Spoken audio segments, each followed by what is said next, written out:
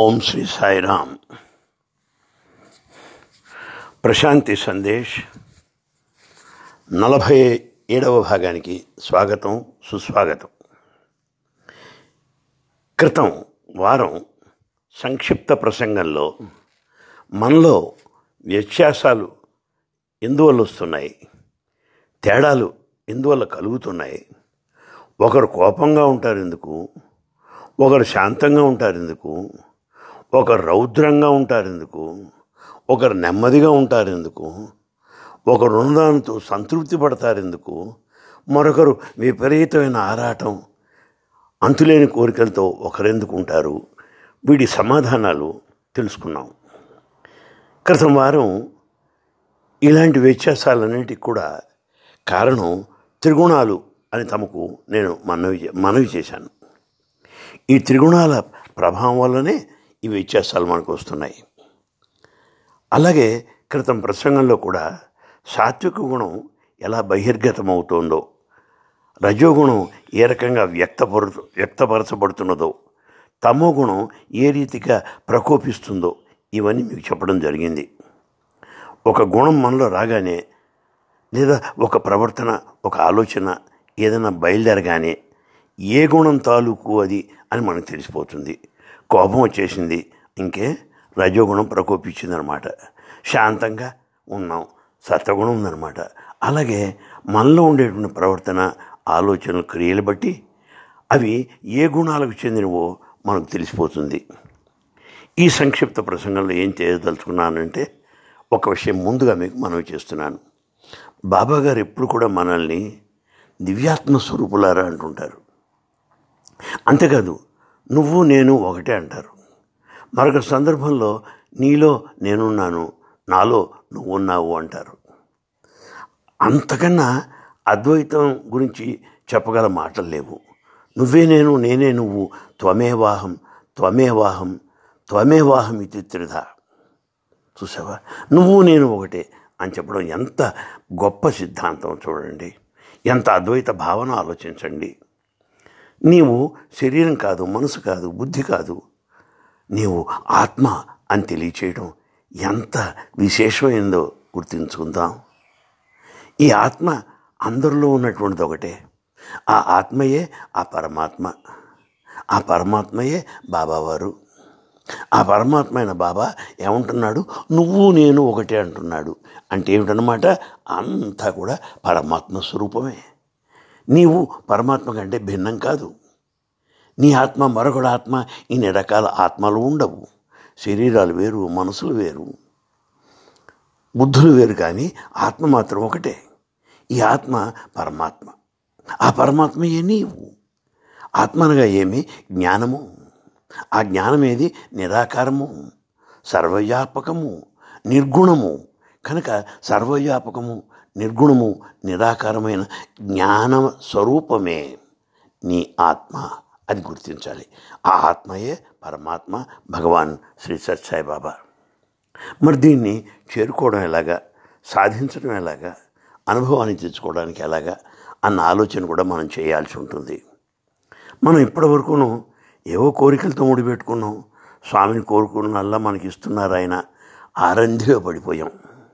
ఆ రంధిలో పడిపోయి ఇంకా ఈ ప్రాపంచికంగా మునిగిపోయి ఉన్నామని చెప్పాలి. ఈ పదవులు, ఈ సంపదలు, ఈ పలుకుబడి, వీటిలో పడిపోయామే తప్ప అసలు స్వామి అవతారం దేనికి వచ్చింది, ఆయన ఏం చెప్తున్నారు, అది ఎంతవరకు మనకి వంటబట్టింది, ఈ ఆలోచన లేదు మనకి. అసలు అవతారం వచ్చిందే అందుకు, మనకి తత్వం చెప్పడానికి. చూసారా, తెరను దాగిన సత్యము తెలుసుకొనగా, తెరను దాగిన సత్యము తెలుసుకొనగా, విశ్రమింపగ నాతోడ వెడలి రండు. ఈ సత్యం ఉన్నదే, ఆ సత్యాన్ని మీరు తెలుసుకోవాలి. ఊరికి అలసత్వంగా సోమరపోతులుగా ఉండకండి. విశ్రమింపగా నాతోడ వెళ్ళరండి, నాతో రండి అంటున్నాడు స్వామి.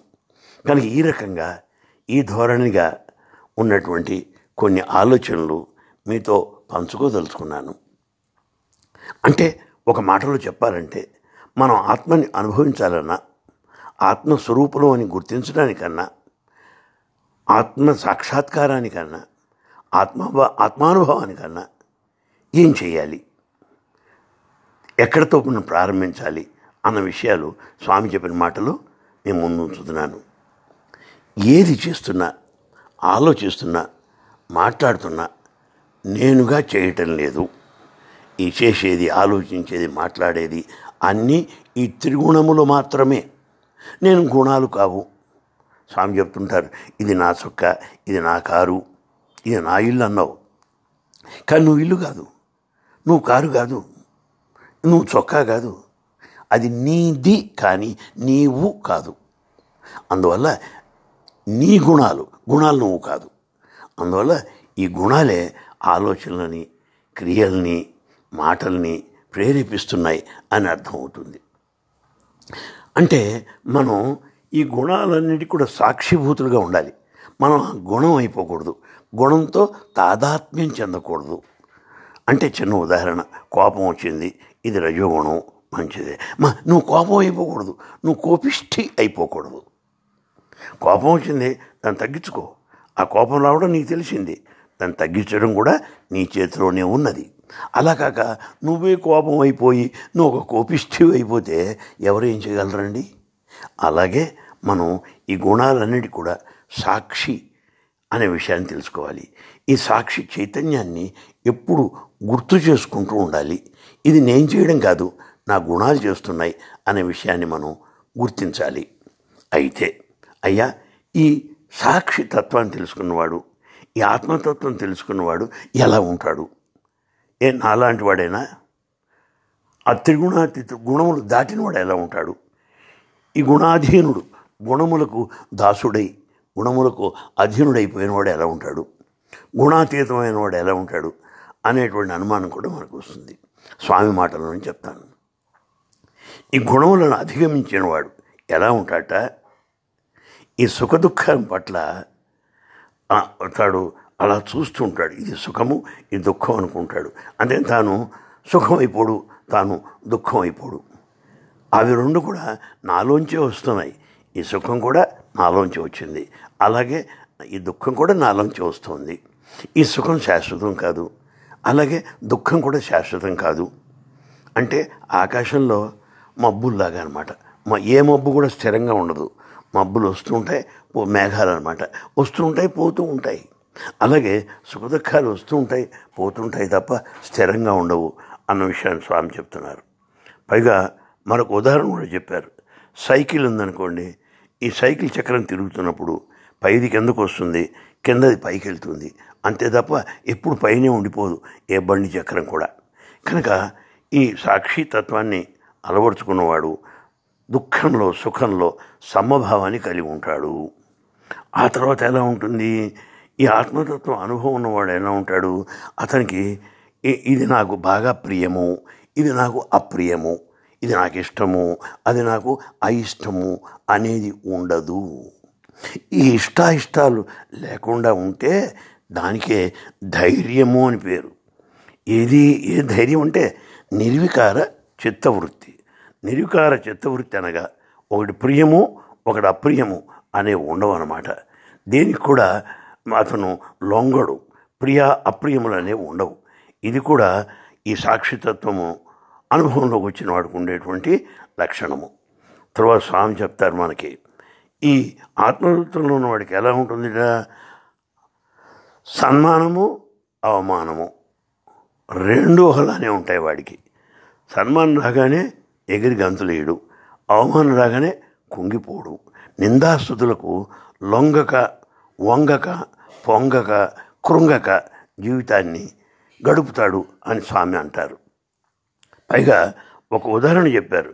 ఎలాంటిదంటే, నన్ను బాగా పొగిడేవాళ్ళు ఇదిగో ఈ కొండ అంత ఉన్నారు, నన్ను బాగా నిందించేవారు కూడా ఈ కొండ అంత ఎత్తునున్నారు. రెండు కొండలే. ఒకటేమో నన్ను కీర్తించేవారు, రెండో కొండ నన్ను నిందించేవారు.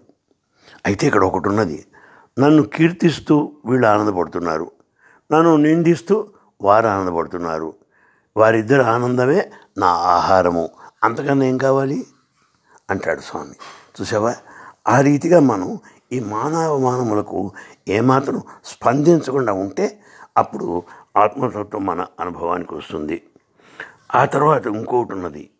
ఈ సాక్షి అనుభవం కానీ ఆత్మతత్వానుభవం గలవాడు ఎలా ఉంటాడు? ఆయనకి శత్రువులు అనే ఉండరు, అబ్బే మిత్రులు అనేవారు ఉండరు. అసలు శత్రువులు మిత్రులు కూడా మనం అనుకుంటాం కానండి, అవతల వాడు మిత్రుడు ఎప్పుడవుతాడు? వాడికి కావాల్సినవన్నీ మనం చేసినప్పుడు, వాడికి నచ్చినప్పుడు వాడు మిత్రుడుగా ఉంటాడు. వాడే మొన్ననాడు శత్రువు అయిపోవచ్చు.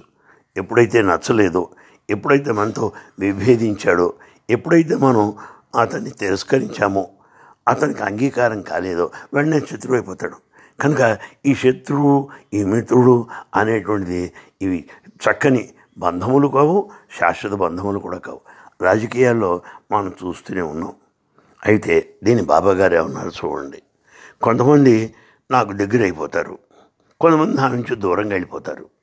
కానీ నేను ఇక్కడే ఉంటాను. నాకు శత్రువులు లేరు, నాకెవరూ మిత్రులు లేరు. అయితే ఎవరైతే వాళ్ళ కోరికలు నెరవేరుతాయో, ఆ కోరికలు నెరవేరే వారిని అంతా కూడా బాగా మహాభక్తులుగా, మహామిత్రులుగా నాకు సన్నిహితంగా ఉంటారు. ఎవరి కోరికలు అయితే తీరవో వాళ్ళేమో నాకు దూరం అయిపోతుంటారు. నాకు దగ్గర అవటం, దూరం అవటం మీలో ఉన్నది కానీ నాలో లేదు, నేను అక్కడే ఉంటాను అన్నాడు. కనుక ఆత్మతత్వంలో ఉన్నవాడు ఎవరికి దగ్గరైపోవడమో, ఎవరికి దూరం అయిపోవడం అనేది ఉండదు. ఆ వచ్చేవాళ్ళలో ఉంటుంది, తనలో ఎలాంటి స్పందన ఉండదు అన్న విషయాన్ని గుర్తించాలి. తర్వాత ఈ సాక్షి అనుభవం ఉన్నవాడు ఎలా ఉంటాడు? సాధారణంగా మనం ఏ పని చేసినా ఒక ప్రయోజనాన్ని ఆశిస్తూ ఉంటాం. ఏ కార్యక్రమం చేపట్టినా దానికి ఒక లక్ష్యాన్ని కలిగి ఉంటాం, ఒక ఉద్దేశాన్ని కలిగి ఉంటాం. ఆధ్యాత్మిక కర్మలు కూడా అంతే. యజ్ఞం చేస్తాం, యాగాలు చేస్తాం, నోములు చేస్తాం, ఉపవాసాలు ఉంటాం. ఏమండి, ఇవన్నీ దేనికి? ఈ లోకంలో సుఖపడటానికి, పోయాక స్వర్గలోకానికో వైకుంఠానికో కైలాసానికో పోవడానికి. అంటే మన కర్మలు అన్నీ కూడా ఇక్కడ సుఖపడాలి, పోయాక కూడా మనం సుఖపడాలి. అంటే ఒక ఉద్దేశపూర్వకంగా ఒక కర్మఫలం దృష్టి పెట్టుకొని ఈ కర్మలన్నీ కూడా మనం ఆచరిస్తూ ఉంటాం.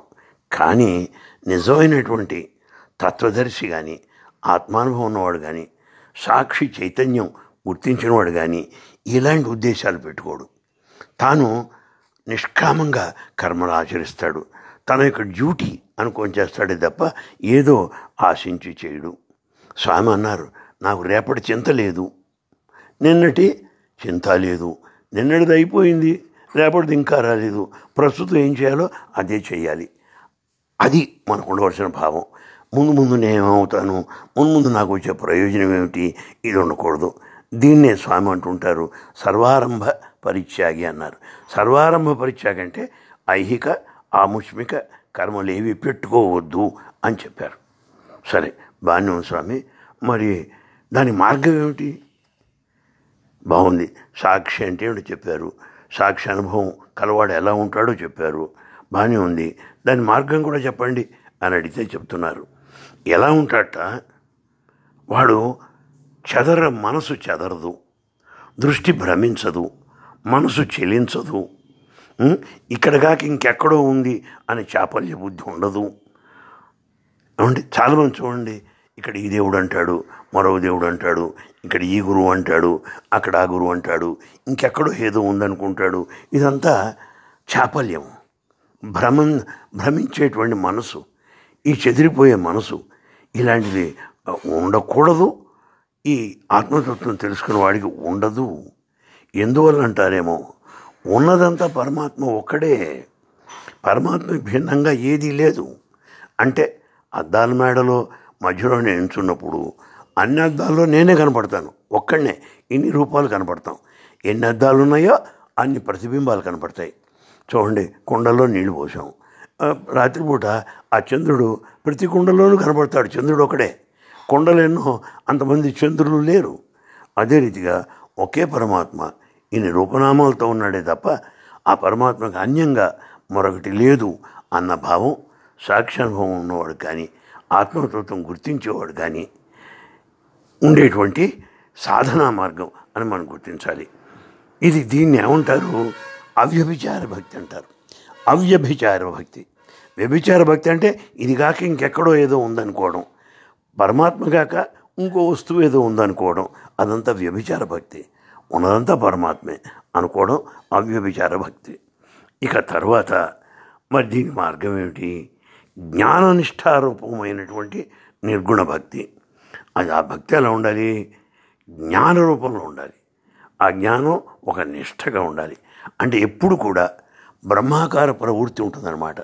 నదులు చూచినా, ఏమండి, పర్వతాలు చూచినా, చక్కని ఈ వన్యప్రాణి సంపదని చూచినా, జన సమూహాన్ని చూచినా, ఇదంతా భగవంతుని యొక్క చిద్విలాసము, ఇదంతా భగవద్దు సృష్టి మాత్రమే అనేటువంటిది ఆ భగవద్భావంతో ఈ సృష్టిలో జీవిస్తూ ఉంటాడు, ఈ సృష్టిలో చరిస్తూ ఉంటాడు, ఈ సృష్టిలో ఆనందిస్తాడు. ఇందువల్ల ఈ సృష్టి అంతా సృష్టికర్త యొక్క ప్రతిబింబము, ఇదంతా సృష్టికర్త యొక్క సౌందర్యము, విలాసము, సృష్టికర్త యొక్క విభూతి అని గుర్తిస్తాడు. పైగా జ్ఞాననిష్ట అంటే ఏంటి? మనకు విషయం చెప్పాలి. చూడండి, ప్రపంచంలో రెండే ఉన్నాయి అన్నిటికీ. దేనికి? చేతనములకు అచేతనములకు. ఈ రాయి, రప్ప, కొండ, కోన, ఏమండి, నీరు, నిప్పు, లోయలు, సముద్రాలు, మనుషులు, జంతువులు, వృక్షాలు, అన్నిటికీ కూడా రెండే లక్షణాలు. ఏమిటది? మొదటి లక్షణము సత్, రెండో లక్షణం ఏది? చిత్. చిన్న ఉదాహరణ చూడండి. ఇక్కడ కుర్చీ ఉన్నది కదా, అదే సత్. అది కుర్చీగా నేను గుర్తించాను, అది చిత్. ఉండటం అనేది సత్ అయితే ఆ ఉనికిని గుర్తించడమే చిత్ అవుతుంది. సమస్త సృష్టి అంతా సత్ చిత్ స్వరూపము అని గుర్తించాలి. అంతా కూడా ఇదే. ఈ సత్ చిత్ స్వరూపం ఇది ఉన్నది, దాన్ని గుర్తించడం. ఉండడం సత్, గుర్తించడం చిత్, ప్రకాశము. దీన్ని మనం గుర్తించాలి. ఈ సత్ చిత్తులే సుమ ప్రపంచంతో వ్యాపించున్నవి. ఈ సచ్చిత్తులు ఎవరివి? జ్ఞానం యొక్క లక్షణములు. ఈ జ్ఞానం అంటే ఏమిటి? ఆత్మ యొక్క లక్షణము. కనుక ఆత్మయే జ్ఞానము, జ్ఞానం యొక్క లక్షణములే సత్ చిత్తులు. అనగా ఉనికి, దాని యొక్క గుర్తింపు, దాని యొక్క అవగాహన. సత్ చిత్, సత్ ఎగ్జిస్టెన్స్, చిత్ అంటే అవేర్నెస్. కానీ సృష్టి అంతా కూడా సచ్చిత్తులు అని గుర్తిస్తే ఈ సచ్చిత్తులు కూడా రెండు కూడా నా జ్ఞానస్వరూపమే, అదే నా ఆత్మ అని మనం తెలుసుకోగలిగితే వాడే ఆత్మద్రష్ట అవుతాడు, వాడే ఆత్మస్వరూపుడు అవుతాడు, వాడే ఆత్మానుభవం కలిగిన వాడవుతాడు, అతని తత్వానుభూతిని అనుభవించగలుగుతాడు. అప్పుడే బాబాగారు అన్నమాట, నువ్వు నేను ఒకటే, నేను నువ్వు ఒకటే, పరమాత్మ ఒక్కడే, రెండో వస్తువు లేదు అన్న మాటని ఆచరణలో అనుభవపూర్వకంగా మనం తెలుసుకోగలుగుతాం. ఇంతకీ చెప్పొచ్చే మాట ఏంటంటే, ఇన్ని సంవత్సరాలు స్వామితో ఉన్నామని చెప్పుకుంటూ ఉంటాం, ఇన్ని పుస్తకాలు చదివాం, ఇన్ని ఉపన్యాసాలు ఉన్నాయో అనుకుంటుంటాం. కానీ మనం ఆయన తత్వాన్ని శోధించి, బాగా పరిశోధించి, బాగా విశ్లేషించి అనుభవించే స్థాయికి మనం ఇంకా వచ్చినట్టు లేదు. ఏదో ఒక రకమైనటువంటి ఒక గానుగెద్దు జీవితం అన్నమాట. ఏదో అలాగా గానుగెద్దు గుండ్రంగా తిరుగుతుంటుంది యాంత్రికంగా. అలాగే ఈ ప్రపంచం అనేటువంటి ఈ రంగుల్లాటంలో మనం గానుగెద్దుల్లాగా తిరుగుతున్నాం. దాని నుంచి బయటపడాలి. అది ఎట్లా సాధ్యం? స్వామి తత్వం తెలుసుకోవాలి, స్వామి మాటలు తెలుసుకోవాలి, స్వామి సందేశ తత్వ సారాన్ని మనం తెలుసుకోవాలి. ఎప్పుడు కూడా మనలో మనం మననం చేసుకోవాలి. ఆ మననం చేసుకుంది నిలుపుకోవాలి. ముందేమో అంతా తెలుసుకోవడం, వినటం, ఉపన్యాసాలు, ఇదంతా శ్రవణం అవుతుంది. దాన్ని ఎప్పుడు తలుచుకుంటూ ఉండాలి. అదేమో మననం అవుతుంది. ఈ మననం చేసుకున్న దాంట్లో అందులో స్థిరంగా ఏర్పడాలి. అదేమో నిధిధ్యాస అవుతుంది. కానీ శ్రవణం మన నిధిధ్యాసలే ఆత్మకు జ్ఞానమునకు మార్గమని భగవాన్ తెలియజేశారు. కనుక అందరూ ఈ మార్గంలో, ఈ రంగంలో కృషి చేసి చరితార్థులు అవుతారని భావిస్తున్నాను.